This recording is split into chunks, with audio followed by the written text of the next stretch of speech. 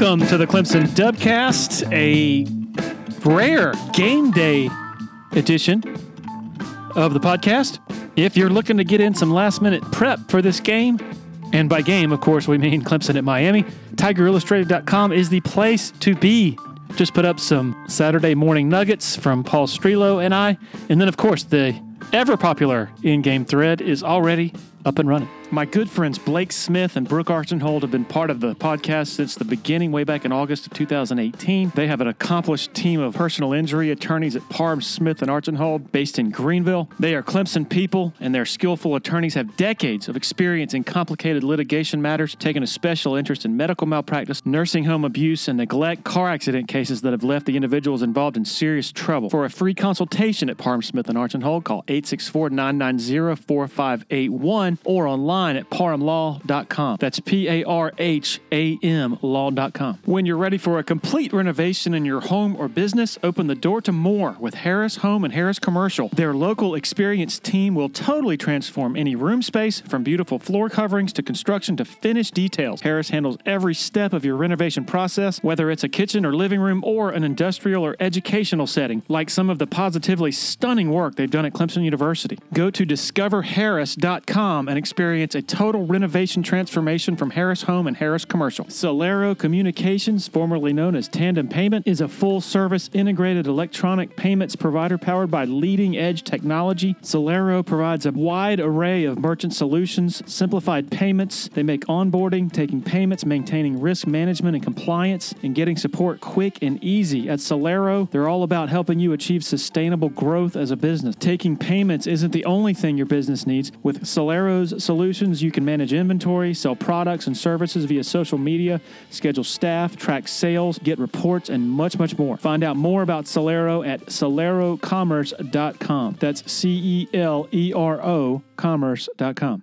Okay, to our interview with Reggie Merriweather, who phoned in from a balcony overlooking the Atlantic Ocean. Awesome conversation here with Reg. Here we go. All right, joined by Reggie Merriweather, who sounds like he's on a balcony overlooking the Atlantic Ocean. Is that right?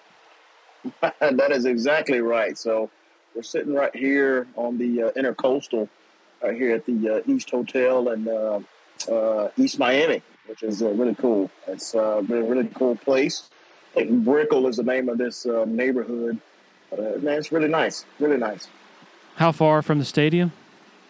We're about 30 minutes from the stadium. So we're South Miami, I guess, south of Fort Lauderdale. But yeah, it's the place is called Brickell, and it's on East Miami. So yeah, it's a really nice little area. Like you said, you can look out, see some of the ports, and right here on the Intercoastal too, some of the channels that go through the neighborhoods and some of the sky rises. Man, it's beautiful. What's the routine for Reggie Merriweather on a road game weekend? What do you have a particular routine you stick to, or what's that like? Well, I tell you what, no particular routine. My travel buddy is usually Ben Milstead. Obviously, we travel with the team sometimes, so usually go out, have dinner, and then usually walk around and see what's open. And just, again, not being a player for so long, you travel to all these places, but you never get to be a part of the fandom. So, going around connecting with, former student athletes, people who live in Miami, travel to wherever game we go to, loyal fans, just meeting some of those people at popular places, spreading the $2 bills around, just enjoying the atmosphere and the game day vibe wherever we travel to. So usually that's what we do. And then the day of the game, like I said this morning, get breakfast, watch a little ESPN and focus in on kind of what the Tigers need to do to come up victorious. So you got in this trip, you flew in on Thursday? Yeah, I flew in on Thursday this time. Like I said, again, it's a little bit of a mini vacation. But, yeah, Miami has so much to experience. I think, it's kind of one of those things. We've been down here before, played in a couple of, like I said, bowl games in Orlando, played in a couple games down here in Miami. But just coming to experience just some of the culture and just the water and, like you said, the nightlife here, man, it's just amazing. All right, so what did you do Thursday and Friday night? Man. So we ended up, we basically just been going around trying different restaurants and a couple places on the water. Nice Italian spot we went to, which is really cool. And like I said, most of the places we've gone to have been right on the water. So boat watching, people watching, it's just been an awesome experience. So belly full and, just been enjoying just the rich eats here and just some of the views throughout Miami. How late do you come in? I might be getting too personal. No, not too personal. No. So, like I said, the first night, well, I think we stayed up till like 10 or 11. So, you're an old man. Yeah. The nightlife really doesn't get kicked off until midnight. But like I said, long flight. Woke up at 4. Flight was at 7. So, we got here plenty enough time to, like I said, get lunch, get dinner, experience some of the stuff. And my gosh, some of the bars and the hospitality here of people. And like I said, a lot of people don't even know that there's a game this weekend. They think it's, NFL. But like I said, again, it's been a great adventure thus far. But, yeah, got in last night about 11:30. That was late for us. So, like I said, just able to experience some of the local spots. We got some great recommendations for some people that we met on Thursday. And the place that we really enjoyed is called SoCal.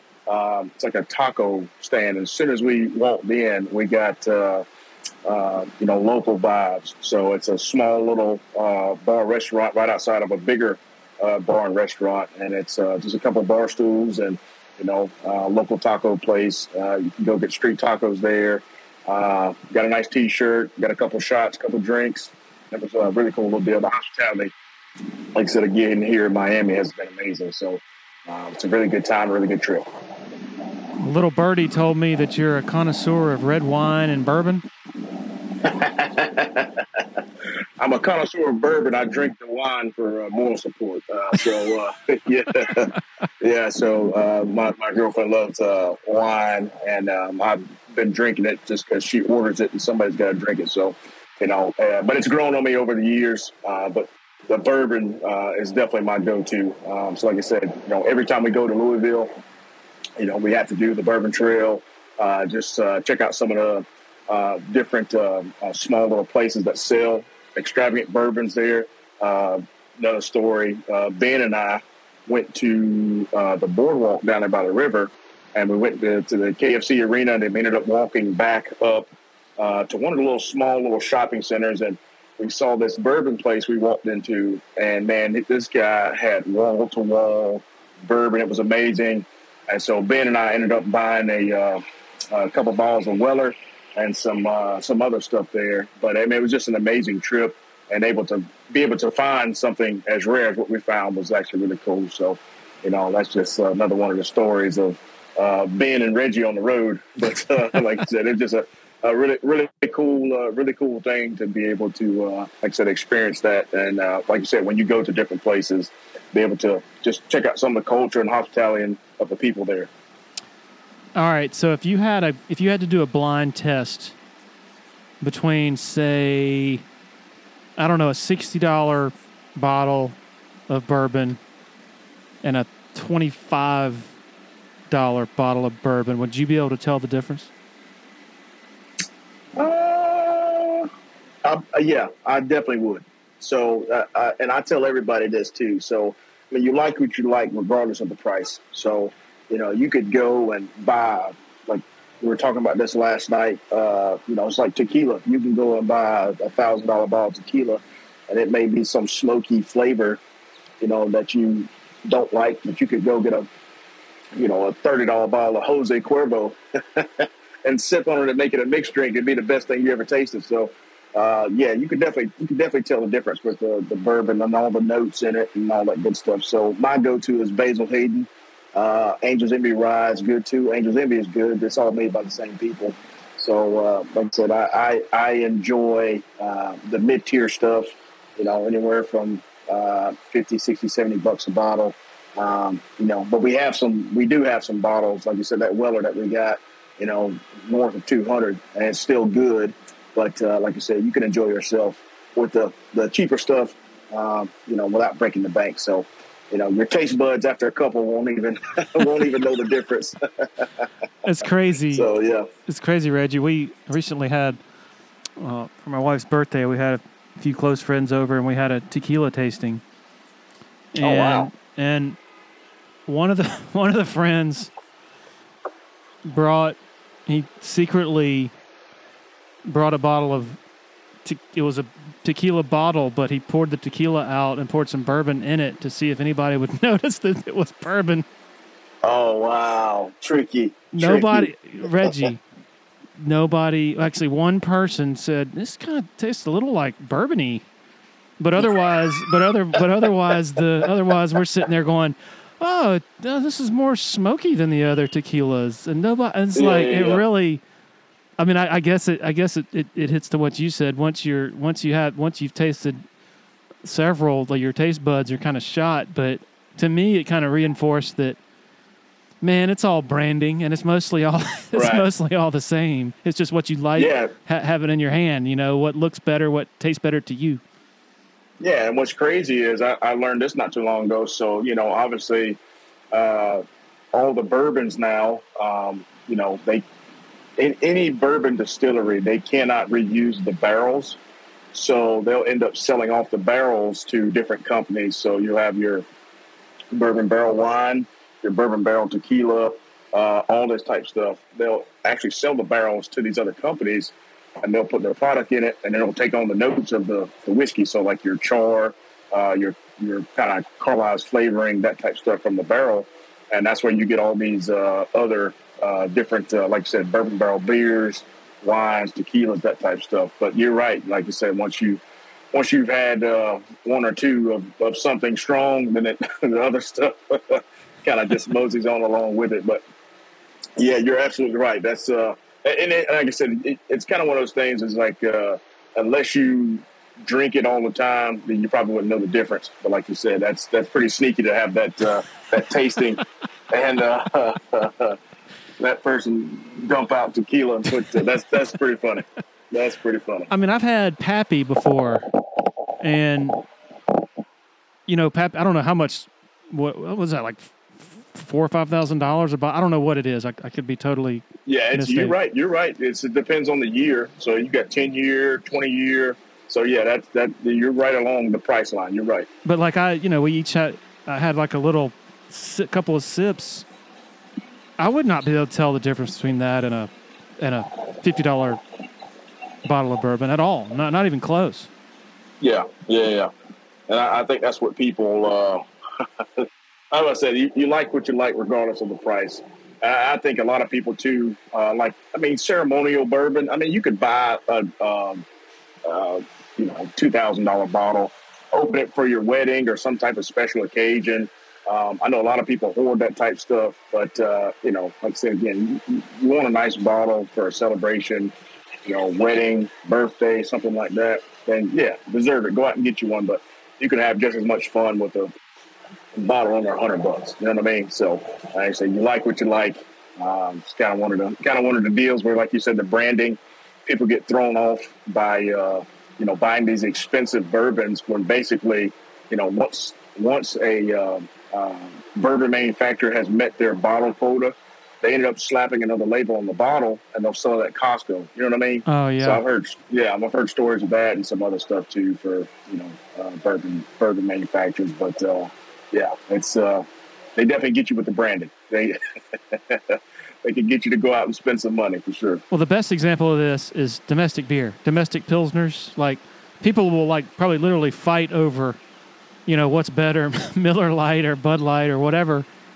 That's all the same. Like there's right. And I've done the taste test to prove it with like 20 people, and everybody just bombs it, and it's just like, I guess it's a good excuse to throw a party, if nothing else. Yeah, there you go. Hey, what? So all right, you obviously have a day job. You're in construction, right? In Greenville. Tell everybody about what you're up to just away from the microphone and what your life is like just from an everyday perspective. Well, I've been on the road the last couple of years. So the company I worked for was actually O'Neill Engineering. So I just left that company and I'm with Carroll Daniels Construction now out of Gainesville. So I stay on the road. Construction is everywhere but where you live. So I've been on the road here for the last pretty much decade, working in Tennessee, Georgia, South Carolina a little bit, North Carolina, Tennessee, all over the Southeast. So I'm in quality control. I've been doing that for, like I said, about 5 years now. I'm in the QA role, which is a little bit different, more heavy on the paperwork. But I enjoy what I do, get to see some cool stuff. I've been in nuclear field for a while down in Savannah River. And then, like I said, I've been in commercial construction the last about 4 years and some change. So it's not too crazy exciting. But like I said, again, you get to meet some very interesting people, see some interesting things. And like I said, it's a lot of guys in this industry in construction that have been doing it for years and years and years. And, it's kind of a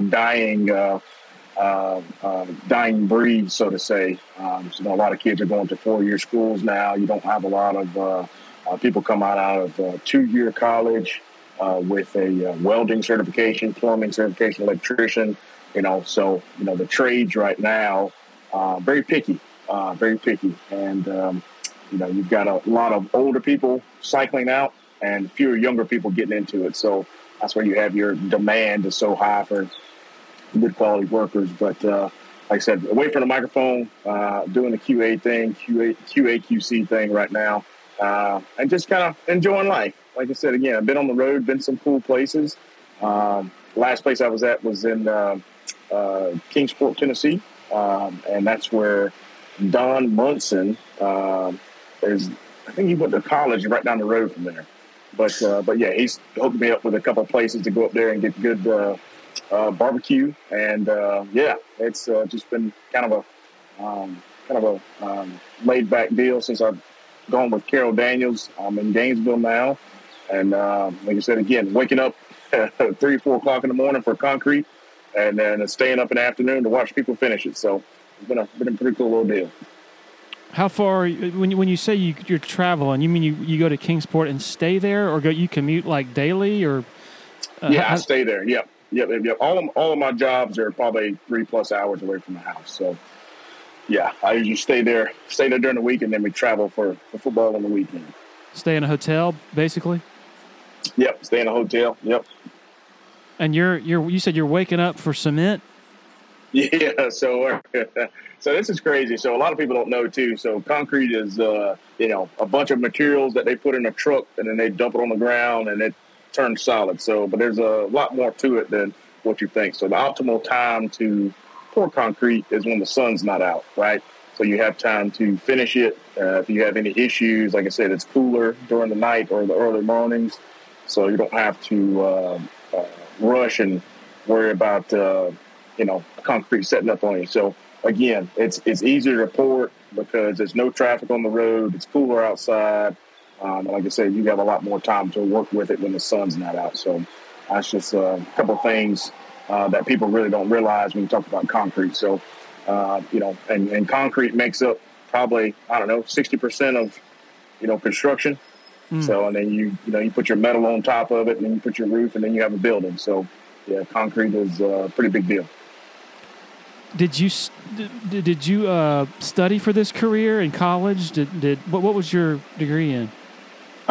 That's a great question. So my degree is actually in HR, human resources. Yeah. So yeah, it's a little a little funny, a little crazy. But like I said, when I started this thing here, I was coming out of college. I dabbled in the NFL for a little while. Was in San Diego for preseason, got cut, ended up moving back home, and then I was trying to just kind of figure out what I want to do next. So every job that I applied for that had human resources on it, they told me I didn't have enough experience, and so I ended up going to working at Home Depot for a couple of months. And anyways, there was a Clemson alumni that kept coming in there. And he said, "What are you doing working here?" I said, "Well, the man's got to eat." So anyway, he ended up hooking me up with a job in construction. It was actually at Savannah River for a company called Shaw. And like I said, again, it just kind of took off from there. So I've been basically doing it ever since. So it's been an interesting journey for sure. So you think that fan just sort of took an interest in you, like he just saw something in you and sort of felt like, maybe if he persisted that you'd come. I'm just curious how that works. I mean, that's just obviously that's a part of a benefit of playing football is sort of your name and being recognized as such. But I'm just curious to hear a little more about that. Yeah, so I'm trying to remember his name right now. He actually played at Clemson. Defensive lineman, played back in the late 90s. Oh my gosh, I'm going to be remiss if I forget his name right now. But yeah, so I actually played back in the late 90s. And like I said, I got a call from him one day, and he was like, what do you got going on? And I said, just trying to find my way in the world, blah, blah, blah. And he was like, come work for me. So anyways, it just kind of blossomed from there. So that's a really, really cool deal, man, to be a part of. And like you said, the Clemson family kind of looking out for one of their own, Yeah, you. What was it like for you, sort of transitioning into the real world, just sort of mentally? I mean, I know, that can be hard for a lot of guys because you've spent most of your life being defined by what you do on a football field and being better than almost everyone else on a football field. Just curious what that process was like for you as you're trying to find sort of a new identity so early in life. Well, I'll tell you what, man, it was kind of a rude awakening. Obviously you try to, I don't know, I wouldn't say project, but just try to figure out what you got going on after football. So nowadays, you've got, people there on campus to kind of, help you with NIL, kind of help you with everything else. And it's like, back in the Tommy Bowden days, we really didn't have that. We really didn't have that support system, if that makes any sense. So for, a guy to come out back then, he'd go back home and just like, what are you going to do for the rest of your life? You got this degree, you play ball, and it's kind of all you knew how to do was play football, So, but I think the support system now for those kids, man, is just through the roof. We had Jeff Davis and a bunch of people in the front office to kind of talk to, but we didn't really have anybody to go to as far as, getting a job and, the next step. You know what I mean? Yeah. So now they've got a whole support system. They've got a whole staff. They've got everybody, with the called the Mr. program and the I forget the other one that they have now that Paul Journey. Rashard Hall. Yeah, Paul Journey, Rashard Hall, and all them over. So man, it's just amazing to see just the outreach that these guys, obviously the former players, with their connections with the NFL and all these Fortune 500 companies that are around Greenville, Clemson, Anderson, Charlotte, Atlanta, be able to say, hey, you guys understand football's, not forever, but you take your shot where you can, and let's help you build your resume. Let's get you some life skills, some stuff that's going to help you outside of football. So I think they've done an amazing job with that, and I give them kudos, man, because like I said, you go back up there now, and I've even tried to get my company to go recruit some of those guys, man. It really is heartfelt, like I said, to see that happening. But, going back to when I was there, Tommy Bowden, you had Terry Don Phillips there. You had a good support staff for academics, but outside of the football, you really didn't have anything to kind of lean on to. So again, trying to find your way, moving back home, and that time when I came out, it was 2007, but 2008, we had the huge market crisis, and the housing market just took a tank. So that was part of the reason too. It was kind of hard to find a job, but at the same time, you really didn't have people that were, like you said, from the football office standpoint, reaching out, trying to get you linked up with, people in the upstate that, had businesses and stuff that you could come work for. So, like I said, again, just trying to find yourself, life skills, that type stuff. And it's kind of people really, I don't know, it just kind of one of the things you start working and you're so caught up in working, making a paycheck that you just kind of forget what you want to do and what makes you happy. So that was kind of my deal. Like I was just working. And then, like I said, this guy came along and was like, hey, you shouldn't be working here. You should be doing something different. And so, like I said, that's how I kind of got stuck, and we went from there. So, what were you doing at Home Depot? What was that now? What were you doing at Home Depot? Oh, man. So, a little bit of everything. So, I really enjoyed that job. Home Depot is one of the best jobs I've ever had. So, I was in the, the tool department. And I actually applied for department head, but they denied me. So that's kind of one of the reasons why I left. But I tell everybody, man, Home Depot is, and like Lowe's, is a home improvement company. So, I mean, you could go in there and walk around for hours and not find what you need. But if you get a guy or a lady or a sales associate that's dedicated and that kind of knows the store and knows what you need, hey, you could be in and out of there in 10 minutes and have everything that you ever wanted for your project. So, like I said, I enjoyed that job. I tried to get on at a couple of corporate places, but like I said, again, my resume was a little light. So they said thanks, but no thanks. But Home Depot is an amazing company, amazing brand. Obviously, I shop there now. So I was in the tool department. I pretty much worked the whole store, forklift driver, sales associate, garden expert, whatever you needed, you came to me and I'd get you set up. Was this in North Augusta? No, it was in Aiken. Actually in Aiken. Yeah. Yep, actually in Aiken. So, like I said, it was a cool little deal. And it's kind of one of those things too, man. I worked there with a bunch of, met some good friends there. A bunch of just guys, college kids, man, that were just trying to make a living. So we made fun of it and our opportunities. We actually got written up a couple of times because we wrote on our aprons, and so you can't have any type of writing on your apron. And so, like I said, man, we just made fun with it. Every day we'd wear a different apron and it'd have something else on it. Like mine would have the bear on it or something like that, or just something funny. So customers would read it and laugh and all that good stuff. So we had fun with it.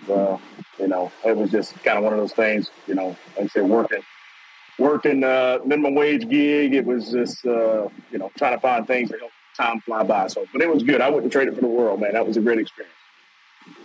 Your experience coming through Clemson football at a different time, as you said, I think that really hits on the difference between then and now, in that you just said you got your degree in human resource development, but at that time it was more of a, they're just sort of, I don't want to say processing football players, but it's like, okay, you got your degree, and that's pretty much where all the emphasis is.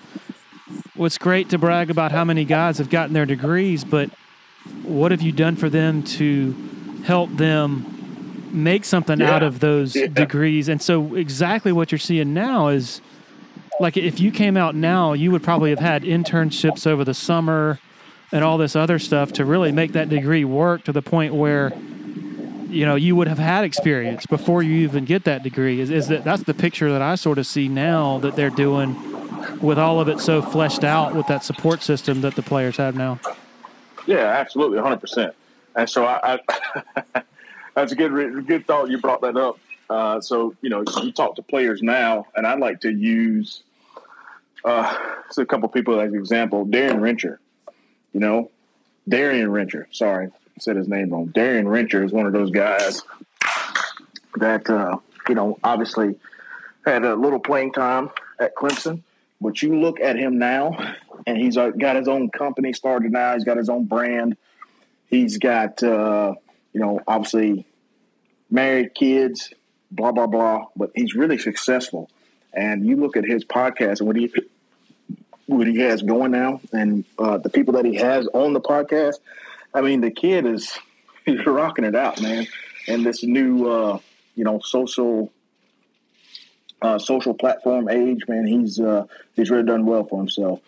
And, you always see him promoting his brand, going to games, all that type stuff. I just think that's really cool. I think it's really cool for him to be a part of something bigger than Clemson itself and then Clemson football. But he's used that platform, to escalate his career. And just so proud of him and what he's become and what he's done. So it's just really cool. Are you no longer on the balcony? Oh, yeah. It sounds much better. I came in. I came in. It was a little windy. Yeah, it was a little windy, so I came in. So, all right. How many years, what year is this for you doing the broadcast thing? This is year 6, I believe. It's either 5 or 6 doing the broadcast. What was your first season? I think first season was 20. It was right after, right after they won the national championship. I think in 2016. Okay, so 17. Is when I started. Yeah. So this would be if it was 17, that should be your 7th season. 17, 18. Okay, so 7th season. Yeah. I'm just curious how it's evolved, how your comfort with that has evolved. I mean, it's just it's not something you can really prepare for. You just have to sort of go do it and get comfortable, doing it. What's that process been like? Like, what were you like at the beginning as far as how you were sort of handling it and viewing it, and how is it different from now when you're preparing for a game and when you're actually giving your insight from the sidelines?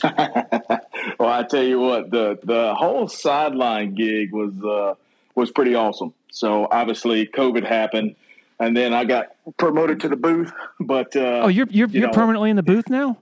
Yeah, permanently in the booth. I'm sorry, now, man. I should have known that. No, that's cool. That's cool. Like I said, a lot of people don't know. They say, "Well, you're still doing the, you're the color analyst, right? You're on the sideline." I said, I was on the sideline. Then COVID happened, and then they booted everybody off the field. Oh, I see. Yeah. But it's, like I said, it's been a really cool deal, man. I've enjoyed myself. But, yeah, the preparation for sideline versus in the booth, sitting beside the great Tim Beret and Don Munson, man, it's totally different. So, before the games when I was on the sideline, we talk about big plays, and they'd come down to me, during turnovers, that type stuff. But now, sitting up in the booth, really got to do your research. But after the first couple of games, you can kind of settle down, learn all the new names. It took forever to learn a row and DJ Uwe Onglele. So it took some time to figure that out. But other than that, man, like I said, it's just been incredible working with Sanford, Ben, Tim, and Don. It's been a really good crew. And, I wouldn't trade it for the world, man. Those guys have really helped me along. First couple of years, man, they, Ben have to, text me, call me, because they get to the games, 5 hours earlier. They have to text me and call me and say, "Hey, man, we're on in 30 minutes, but where you at? Would you get lost or whatever?" So that's been a running joke for last couple of years, being late to the broadcast, whatever. But yeah, it's just been exciting. And like I said, now, having to, look through all of the social media and look through all the ESPN stuff, the game day notes, all that good stuff, man, that's a part of it now. So a little different prep, but still fun, still enjoyable. And like you said, man, just happy to be part of the game day with these guys, which is a really, really good, solid crew. I'm always amazed at sideline reporters, whether TV, radio, or whatever, that they can see enough, because it's so hard to see plays develop, at least for me, when you're at ground level. And so you hear somebody like Tom Luganbill, who's on ESPN, he's a sideline guy, and right after the play ends, he'll say, "All right, now watch how this guard gets to the second level and then walls off the linebacker, and then that allows the tight end to do a little slip here." And I'm just like, how does he see this in real time? Did you? Yeah. Are you able to see things a lot better from the box versus the sideline? Yeah, absolutely. And I think the crazy thing is about it too. You've got the replay? Usually the replay officials usually sit in the booth beside us on some of the away games. So if if something does happen, you can look beside you and see what they're reviewing. And then that's kind of something easy to talk about right there. And then, if they've got something else going on, whether it be like a face mask or, just stuff that they would normally, review in the booth, you could always see it. So I thought that was pretty cool. And then, like I said, you've got all the knowledge there just with, Don and Tim just being a part of, they've got 50 years of experience between the two of them. So it's just crazy to, like you said, again, the wealth of knowledge that those guys have. So, just kind of leaning on them to kind of see, okay, when there's a flag or somebody was holding or something like that, that's a big part of it too. So, like I said, just kind of leaning on them. And then, sometimes you see stuff too. Like I said, I mean, you can watch a hole develop from up top, you know what I mean? So it's a little bit easier to see from up top versus the sideline. But, you kind of get the vibe of the game, sitting on the sideline, or you can hear the coaches yelling or players yelling or whatever it is, talking to their teammates. So that's really the big difference, man. Just the vibe of the game from, the field versus, sitting up in the booth where you can see more of the action that's going on. When do your responsibilities start? Like, when are you supposed to be there at the beginning, and when do they end? Is it right? Do you have to hang around for a little while after the game ends and talk about it? I'm just curious for the time frame of before and then after. Usually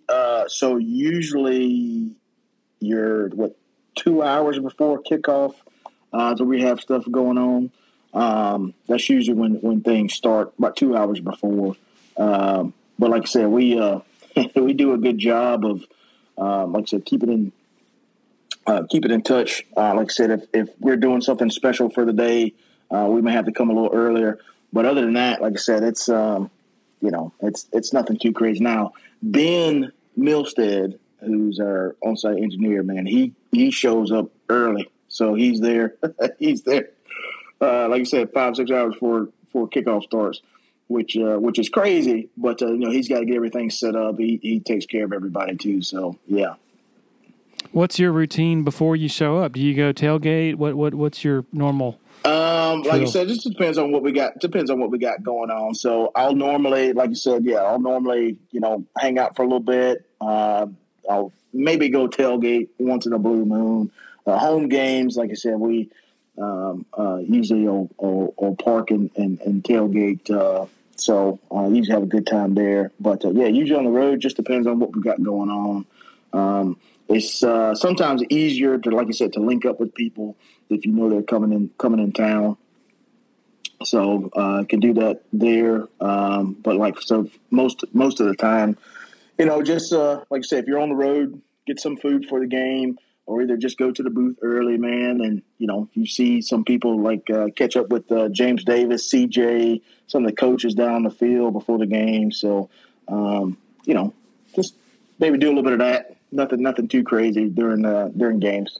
It's so funny, some of the maybe notions that fans have of our routines, and I say our, meaning, we're both doing work, during the games. Yeah. And it's like, hey, Larry, what's your tailgate routine? Are you just throwing back beers and eating wings like the rest of us? And I'm like, no, if I did that, I would be really bad at my job. Yeah. No. That's like I said, we like to have a good time because, like I said, we'll go out day before and hang out. But other than that, like I said, we won't have much going. So the game day prep, like I said, we'll watch game day for these late games. We'll go out, watch game day. We've got some friends that came out of Miami too, so we'll go find them at the tailgate, hang out for a little bit, and then we'll go in. And then, like you said, just kind of check the vibe. And this is interesting too because the Dolphin Stadium obviously is not on the Miami campus. So, and they share a stadium, right? They share a stadium with the Dolphins, correct? Yes. Yeah, it's Hard Rock. Yeah. So, like I said, it's not on campus. So just get different vibe, different feel when you're down here because, students usually show up early for the games here. I think it's like a 20 or 30-minute drive from the campus. So, like I said, again, it's just a different feel here. So, again, we'll walk around, probably get the game about 3-4 hours earlier, and just check the scene and study our notes and then get ready for kickoff. What's it like travel? You travel both with the team and then on your own, I guess. It varies depending on, I guess, however much space they have on the charters. What's it like? Right. What's it like traveling with the team? Oh, man. It's actually really cool because you get to see some of your favorite players. You get to see some of the old coaches, some of the guys that I played with. Like I said, Nick Eason's there. Heck, half the coaching staff is guys that I played with back in the day. So it's really cool to see some of those folks, get to see wives, kids, that type of stuff. But it's a business trip for them. So, it's suit and tie on the plane. And, it's not a lot of rah-rah going on. It's all business. So it's just different now. Traveling, by myself on my own dime, it's, a little bit more laid back, relaxed. You kind of don't have a schedule, so you can do whatever you need to when you need to. So that's the major difference is just kind of having that time for yourself and being able to not have a structured if you want to stop somewhere and go see something, you can. Can't do it on the team plane or the team bus. So that's but it's really cool, like I said again, to be able to travel with them and just see some of the old friends and stuff too, man. Like I said, being able to catch up and reconnect, especially with old family and friends. So it's a pretty cool deal. But they're definitely, it's business for them. So it's gets down to the nitty gritty. As you look back at getting this job, this role, what did you do to set yourself up, to put yourself in position to get this job? Well, I'll tell you what, man, I had a bunch of recommendations too. Patrick Sapp gave me a good recommendation, and then a couple other people did as well. And like I said, it was really cool. So obviously, we've done a couple pregame shows. What was it called? Oh my gosh, I'm trying to think of the name. Roy Philpott had me on a couple times too. Doing Legends of the Valley, that type stuff. Mm-hmm. Doing a couple pregame shows, and like I said again, I had a couple good recommendations by some people that were on the staff too. And like I said, just jumped in and started going from there. So it's just, like I said, it's a really cool gig to be a part of. I think a lot of people don't understand. Once you're done playing football, that's all you kind of think about for a while. So it's awesome to be a part of the football program without actually being a part of the staff, if that makes any sense. So, I can enjoy watching the game. I can enjoy my time around the game, but not have to be locked down to the game, if that makes any sense. So, like I said, I really enjoy my time and enjoy the people I'm around. And like I said, again, it's such a wealth of knowledge with Don and Tim being there, which is just really cool. So, just awesome to be part of it.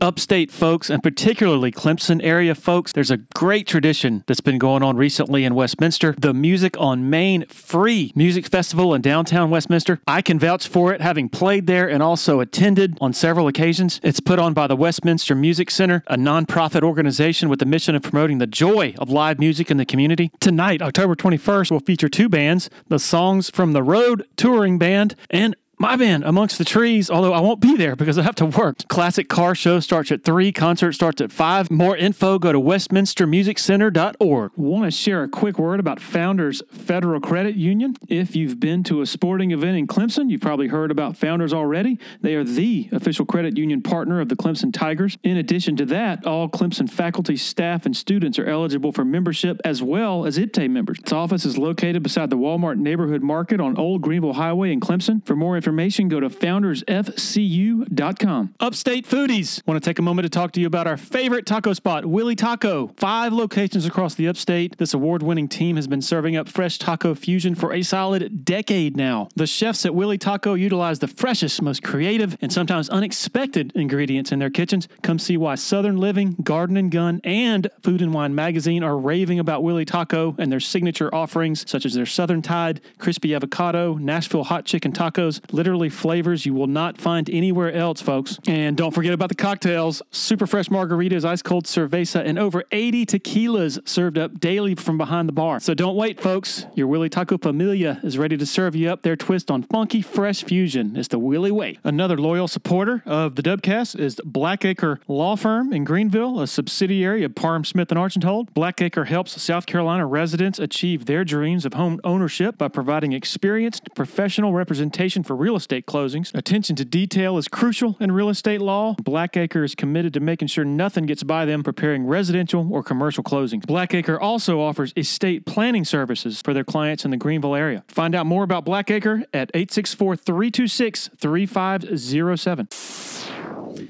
How do you balance during a game those connections and those relationships and that loyalty? And I mean, obviously you're working for the flagship station. This is their network, their broadcast. How do you balance those connections with, you know what, I'm going to call it like I see it? Is that a tough balance?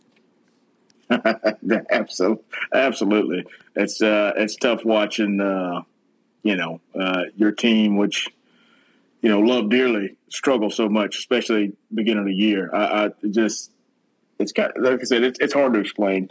They've had to talk to me in the booth sometime about not throwing my headset, because you see stuff that's like, man, what are we doing? And obviously, we've struggled. Clemson has struggled a good bit, and it's just self-inflicted wounds, and kind of watching just in general, like you said, man.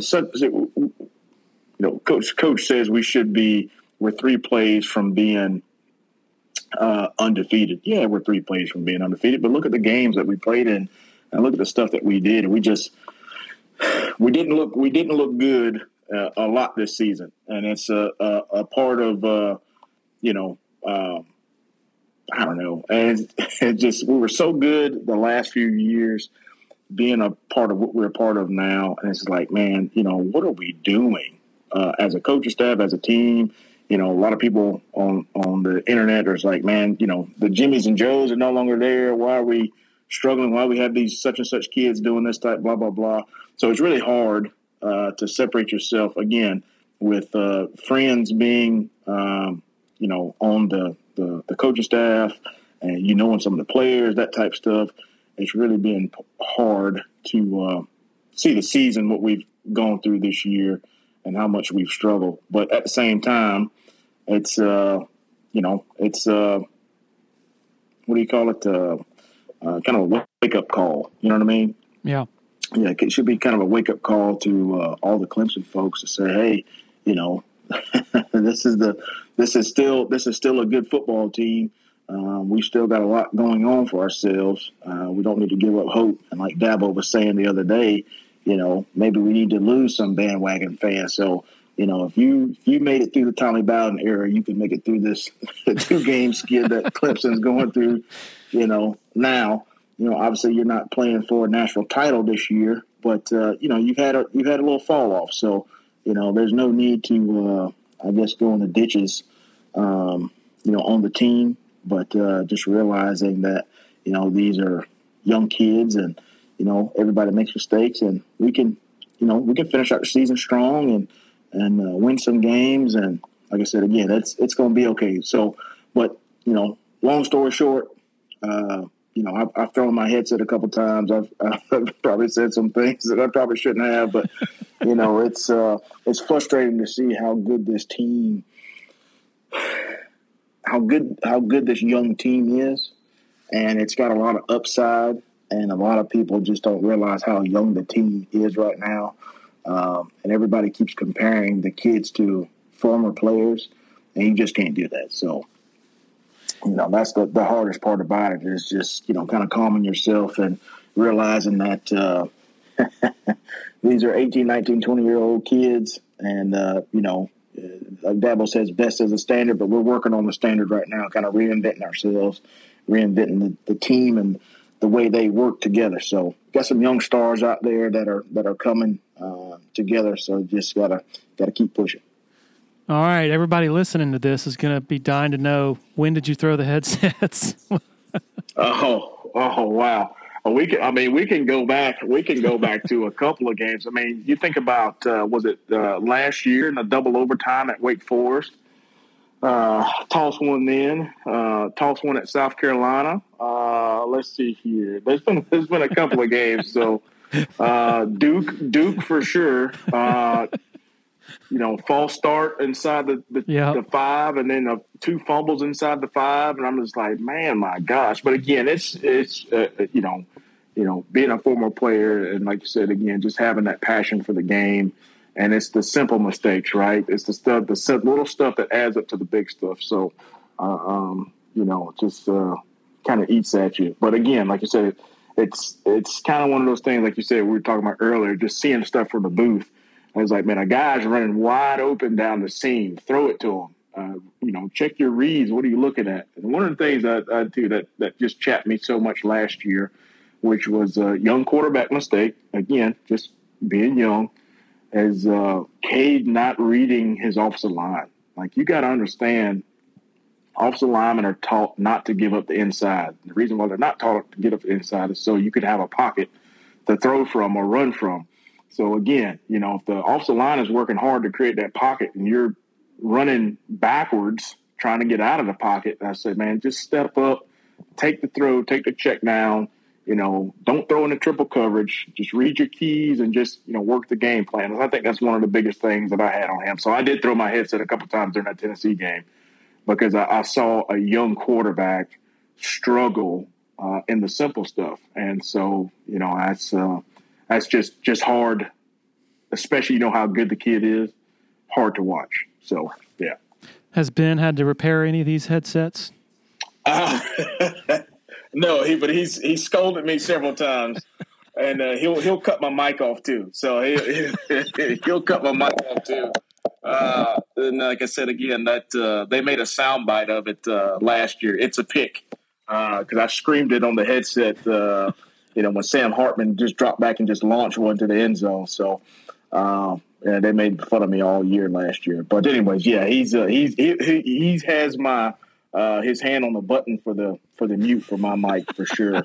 But like I said, it's just kind of one of those things too, man. Just passionate about the game, and and some of the running backs too. Like I said, if somebody misses a block or something like that, I've been said to say some words through the mic. But again, I'm just excited for the team and excited to be a part of the game day processions. And like I said, this is a young team, so they're gonna.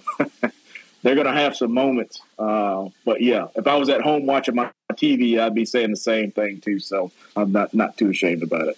I had some friends who were listening to the radio broadcast late in the Florida State game, and they said, man, the broadcast was really voicing its displeasure when they started to slow things down there late in regulation. Sort of almost it looked like they were trying to set up the field goal, and I did some further digging and heard it was you who was like, you're like, what are we doing? Can you just take me back to that sequence and as you're trying to sort of control your emotions, but also tell the truth as you see it? Oh, well, let's take a step back further than that. Let's go the week of. Which is crazy to me. So, Dabo goes on his, regular media day. I think it was Tuesday or might have been Monday. And he said he was bringing in another kicker, a guy who kicked for him past years. And,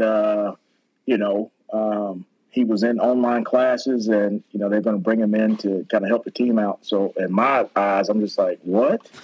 So, you've got, a guy who didn't do summer camp, who didn't do fall camp, didn't do spring drills with the team. So you're going to bring him in to help you guys kick game time situation. And I'm just thinking to my head, like Dabo said, this could be the best thing or the worst thing. And I'm thinking this is the worst thing because first of all, you've got a kicker who's been here, 2 years now kicking. And, he's got some struggles. Maybe they, try to, fix his timing or try to correct his steps on the kick or something. I don't know. Kickers are fickle, so you can't just go and, tell them, all right, take 2 steps and kick they've got a whole routine. They wear the same underwear, same socks. They have the same shoes. They're very fickle. So you can't just tweak one thing and expect it not to, affect other things. So, anyways, long story short, we get down. I think we're up at one point. Anyways, it comes down to a kick. No, Florida State scores, so we're down. I think we're down 2. Anyways, we have a great drive, and we don't take any shots to the end zone the entire time. Not a shot to Collins, Brown, anybody. I said, man, you got these big-time tight ends that we boast so much about. Put them one-on-one with the linebacker in the slot and just take a shot to the end zone and see what happens. But, no, we run the ball. We have an ill-advised, screen pass to the sideline. Well, that was overtime. That was overtime. Okay. Yeah. Well, that was overtime. But yeah. I'm just like, man, what are we doing? It's fourth quarter. I think we had like 2 or 3 minutes to go, and it's like, man, go to win the game. What are we patting our feet for, trying to go for a field goal when we have a kicker who I'm still mind blown about it. I mean, why would you bring it? Why would you put that kicker in that situation when he hasn't been there all year? He basically just fresh off the boat, and you put him in to win a game. So I just bad taste in my mouth, and not only for the guy that they brought in to kick, but I forget the kid's name who's kicking now. But you think about all the time that he's put in. Yes, he had a rough start to the season. Yes, he had a kick block. There's a lot of excuses there, but you want somebody to go more into the tank. That's what you do. You go replace him with a person who hasn't been on the team. So, again, in my eyes, if I'm that young kicker right now, Clemson's not my place to be. So as soon as the portal opens, I'm gone. And that's just a fact of the game. I even went through that situation when CJ and James came in. I didn't play for a long time. I think I missed like 6 or 7 games. But it's kind of one of those things, man. These are young guys, and kickers are, like I said, are so fickle. It's going to be in his head for a while, and you just don't bounce back from something like that. And that's just kind of one of those crazy things that there's no coming back from that. There's no coming back from that. So yeah, to your point of not taking any shots to the end zone, the most egregious thing is that because Florida State's in zero coverage that whole time during the both those possessions, the last possession of regulation and also the first and only possession of overtime, they are begging you to take a shot. I mean, one-on-one coverage, no safety, nothing. And I mean, how many times in the past would that have been just like something Clemson does in its sleep? You just throw it up, let them go get it. Just throw it up. So again, I think the most stressful thing is watching our wide receiver group this year try to perform. So, Brown has been amazing, who's a freshman. Stiletto, who's healthy now, has been amazing. But the most tenured guys have not shown up. I think Bo Collins would have got benched for 3 games, in my eyes, if I was a coach, because he celebrated on the 20 against Charleston Southern going in to score. I mean, I would have just ripped him. He would have sat for at least a game. I would have just ripped him up and down. He was like, you have not arrived. You're not that guy. And, to show that unsportsmanlike, conduct against a team who made the game close anyways in the first half is just ridiculous to me. But anyways, neither here nor there. But I just think that when you start talking about a team that has shown sparks of greatness, but then they just fumble on the small stuff, I'm either coaching it or allowing it to happen. And that's, I think we have the players to be great. They're young, yes. But like I said, again, some of the mistakes that we've made have been critical coaching errors. And like I said, young coaching staff too. A lot of these guys are handpicked by Dabo. But, they've got a lot of upside, but just young team, young staff. And it's, it shows. It shows in some critical times. So if I'm the OC and this is my first time with this young team, I'm trying to be as cutthroat as possible. So I'm running fakes. I'm running all type of stuff to let this team know that we're not going to settle just by winning by 7 or 3 or 2 or 1. Like, we're going to outscore anybody and everybody. And, that's just the mentality you got to have. So I put it to you like this. So when Brent Venables was here, if somebody missed a tackle or missed an assignment, he was halfway on the field with their face mask in his hand, in their hand, basically reaming them. Now you don't see that. It's more laid back, I guess. Not saying that it's, a bad thing, but at the same time, there's not that type of killer instinct on this team yet. And that's just probably because they're young. You've only got one, senior offensive lineman, you got one senior wide receiver, a couple seniors on defense, but it's just a young team. So maybe that's a part of it. But definitely talking about just I don't know, just again, you could go through all the games this season and pick out 1 or 2 plays that it's just like, man, if I was the coach, what would I do to that kid? But just young. Kid's just young, man. Team's just young, so you're going to have some of that stuff. Of course, the Bo Collins, not young, and he's still almost – I mean, lucky. The ball should have had the guy swipe all he had to do was poke the ball away. It would have been a lost fumble through the end zone. It would have been even more embarrassing. Man, it's just crazy. And then, it's totally fair to say this team is only a few plays away from being undefeated, but – it's also fair to say they're a few plays away from being 2-4. Yep, absolutely. Because Syracuse dropped a couple of balls that could have been pick sixes, would have been likely pick sixes, I think.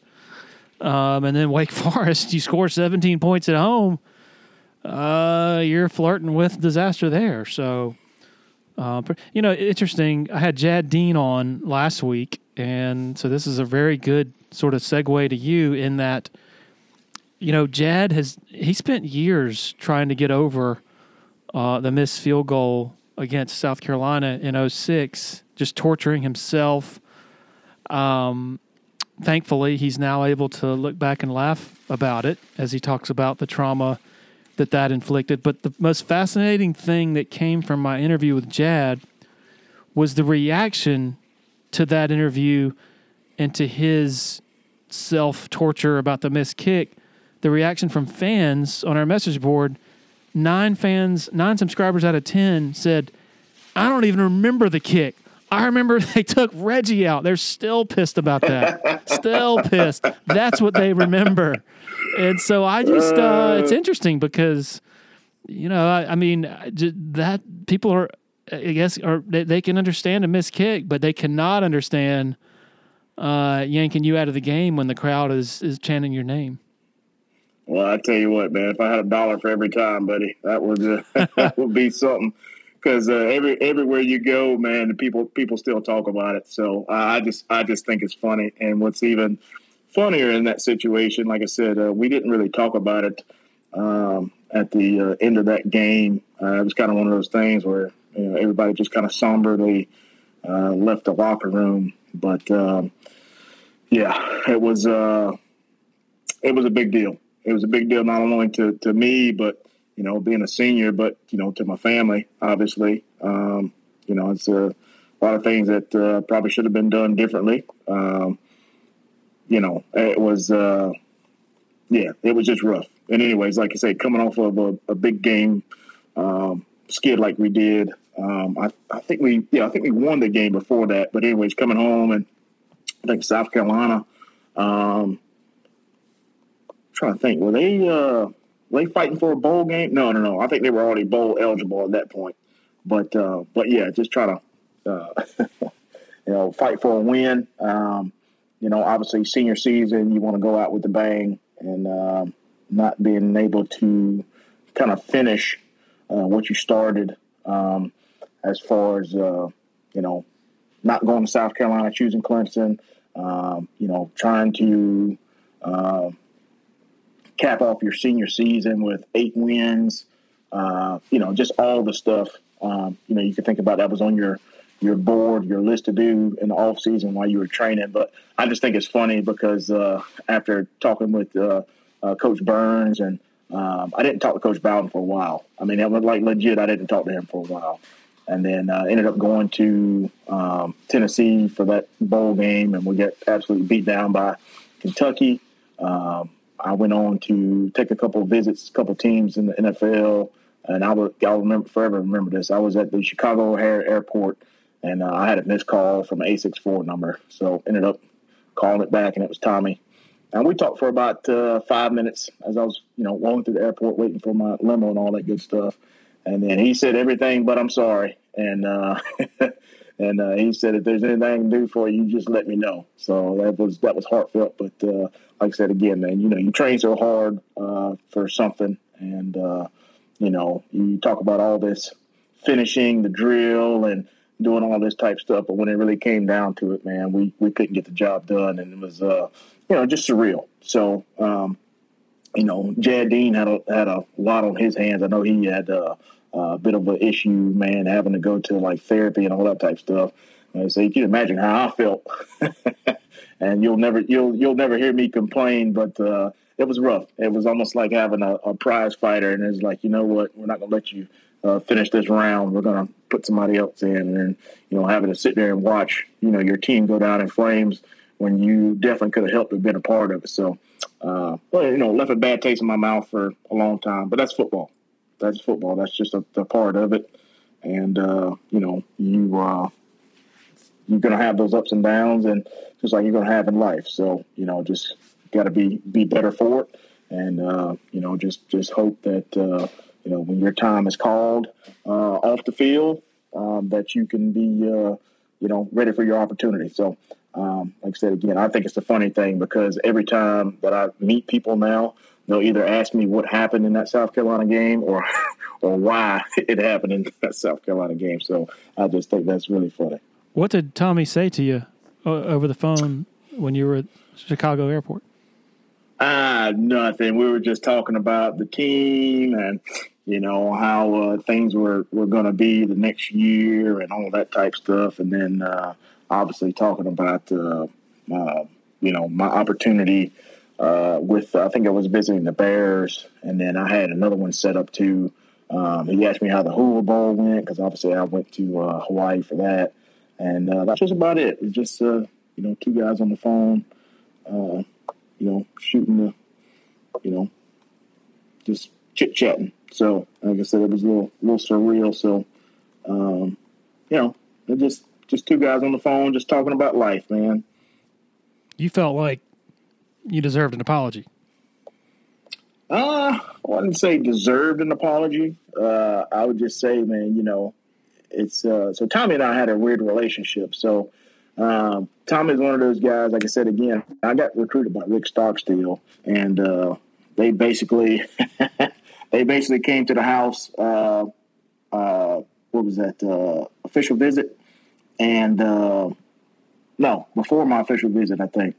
So this was during football season. I think they came to the house. My mom will never forget this story, but they just had come from, I think, Low Country, down there Charleston or something like that, visiting a player. And then they came back through on their way back to Clemson, and they stopped by the house. And long road trip for them. So Rick Stockstill, we always loved Rick, man. Rick was just a good talker. And he was one of those guys that very charismatic that, felt that, he was the guy. You know what I mean? Yeah. So kind of hard to explain, but, he remembered everybody's name, remembered, my sister's name, which is just crazy to me. Remembered my stats from the week or two before. And just kind of one of those guys that knew what he was talking about, man. And just, like I said, he reminds me of Dabo a good bit, man, just really into it. But anyways, so they were there for probably about 30 minutes. We're sitting there talking, parents just asking questions. They were just, talking about where they've been, how their drive was and all that. And we were watching football, I think, that day. And then, we had stopped talking. And then, Tommy Bowden starts taking off his shoes. And we're like, what is happening here? And he straight up takes off his shoes, puts his arms behind his head, and he kicks back on the couch, puts his feet up on the table. And my mom was like, oh, no. And, Yeah, she was like, no, sir. And then, Rick, collateral damage here. He said, man, it's okay. It's just been a long ride, blah, blah, blah, blah, blah. And we're going to go now. And she was like, yeah, y'all can leave. And so it was, I think it was a funny, surreal moment. But like I said, again, my parents just love Rick Stockstill to death.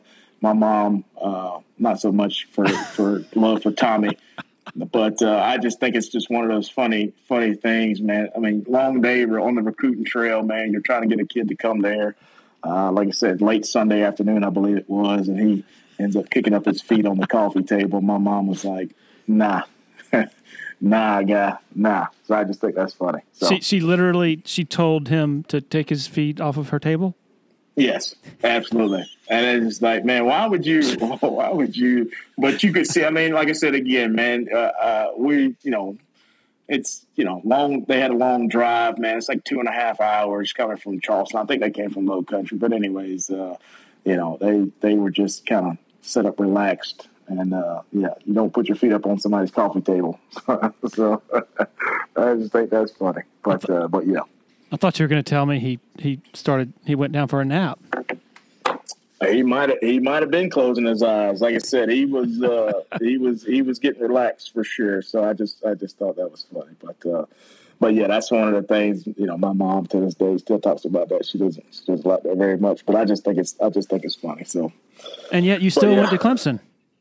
Still went to Clemson. Like I said, man, my parents were really cool about the whole ordeal. Obviously, first person in my family to go to a major Division I college and, graduate and all that good stuff. But they wanted me to enjoy the college life, and they wanted me to make my own decisions and, go from there. So that's what I did, man. I made my decision to go to Rick Stockstill and, be a part of it. And like I said, man, all things considered, I had a great time, and we accomplished some great things, and the rest is history. So enjoyed my time, and it's been good. So it's like I said, I would if I had a chance to do it, I probably would change a few things. But like I said, life lessons, and I'll be able to take everything that I learned from Clemson and did at Clemson into my real life, which I have. And like I said, man, you got one of those great quotes out there that's basically talking about sports and how you can give your all, but nothing's guaranteed. I mean, that's basically life. So, if you can make it playing a sport, and you can definitely make it in life, because it has the same ups and downs and the same joys and sorrows. And, it's just kind of one of the things you got to pick yourself up by the bootstraps when you're down and continue to fight and move forward. You said you would change a few things if you could. What would those be? I'd probably make myself a little bit taller. High school sports report had me listed at, I think, like 6'1", so I definitely like to be that. And then, I probably would have probably done a few different other things. But like I said, I had a great college career, and the addition of James Davis coming to the backfield, man, that was really cool. I've always split time when I was at Clemson. So, like I said, my sophomore year, Yusuf Kelly, Dwayne Coleman, Kyle Browning. Then that next year, James Davis was in the mix. And then that following year was CJ. So, like I said, we always had a crowded backfield, but we had some really good talent. So, just awesome experience being able to play with those guys and, like I said, be a part of Clemson. Just Clemson royalty, I guess. That's just really cool. Had the portal been around then, you would have been gone, probably, right? You know what? I say probably, but maybe not. Maybe not. Like I said, I enjoyed my time, and I enjoyed the battle. I enjoyed the camaraderie, man, that I just shared with James and CJ. So, man, I had an awesome time. At Clemson. I don't think I really would have changed much, but definitely being part of a crowded backfield like that will make you think twice about coming to Clemson. But like I said, again, I had an awesome time. Wouldn't change much. But man, just the offense that we had, and then us losing. Oh my gosh, I can't his name. He ended up going to Virginia Tech, and we got Rob Spence. Being a part of that offense with Rob Spence and a few other guys, man. Like I said, it was cool. We enjoyed our time. But man, we had 3 different coordinators in 5 years. Yeah, so, O'Kane got fired after the 04 season, which would have been your sophomore season. Right. So, man, just a weird deal, a weird deal there. So I honestly think, O'Kane was a great coordinator. I mean, he's the one that basically fixed our run game and did all that. But, watching us struggle at Duke after beating Miami, it makes you scratch your head a little bit and see why were we doing what we were doing. So, I don't know. It's just a lot between the lines there. What did Coach Burns say to you after the South Carolina game? You said that he talked to you. What did he say? Yeah, Coach Burns was saying, just encouraging me, man, not to have my head down. It wasn't my fault, and just being a coach, man. He was always that guy. Was like a warrior. You know what I mean? And Coach Burns would always say, "I wish they would just let me and the other opposing coach line up at the 50 to decide this game, knock them out." You know what I'm saying? Just silly stuff like that. So, but yeah, we just enjoyed our time, man. And like I said, man, Coach Burns is one of those guys that was always in your corner and was there to help no matter what. Well, I remember, Reggie, I think the first time I talked to you was when you were a player at North Augusta. I wrote for the Augusta Chronicle. Interviewed you after a game over there, and I can verify you were not 6'1". But man, I never would have thought that I would still know you. I guess 23 years later, 22 years later. So it's been a pleasure knowing you, and I really appreciate you sharing your time, especially on a game day here. Have fun tonight, man. Oh yeah, it's gonna be awesome, dude. Like I said, man, Clemson needs this one kind of bad, so. Like I said, we'll see what they can put together, but hopefully it's a good show. All right, thanks to Reggie for sharing his very valuable time with us. Also, really appreciate the support of our sponsors for continuing to help make this happen. And, of course, thanks to every single one of you for listening. Really appreciate it. Cheers.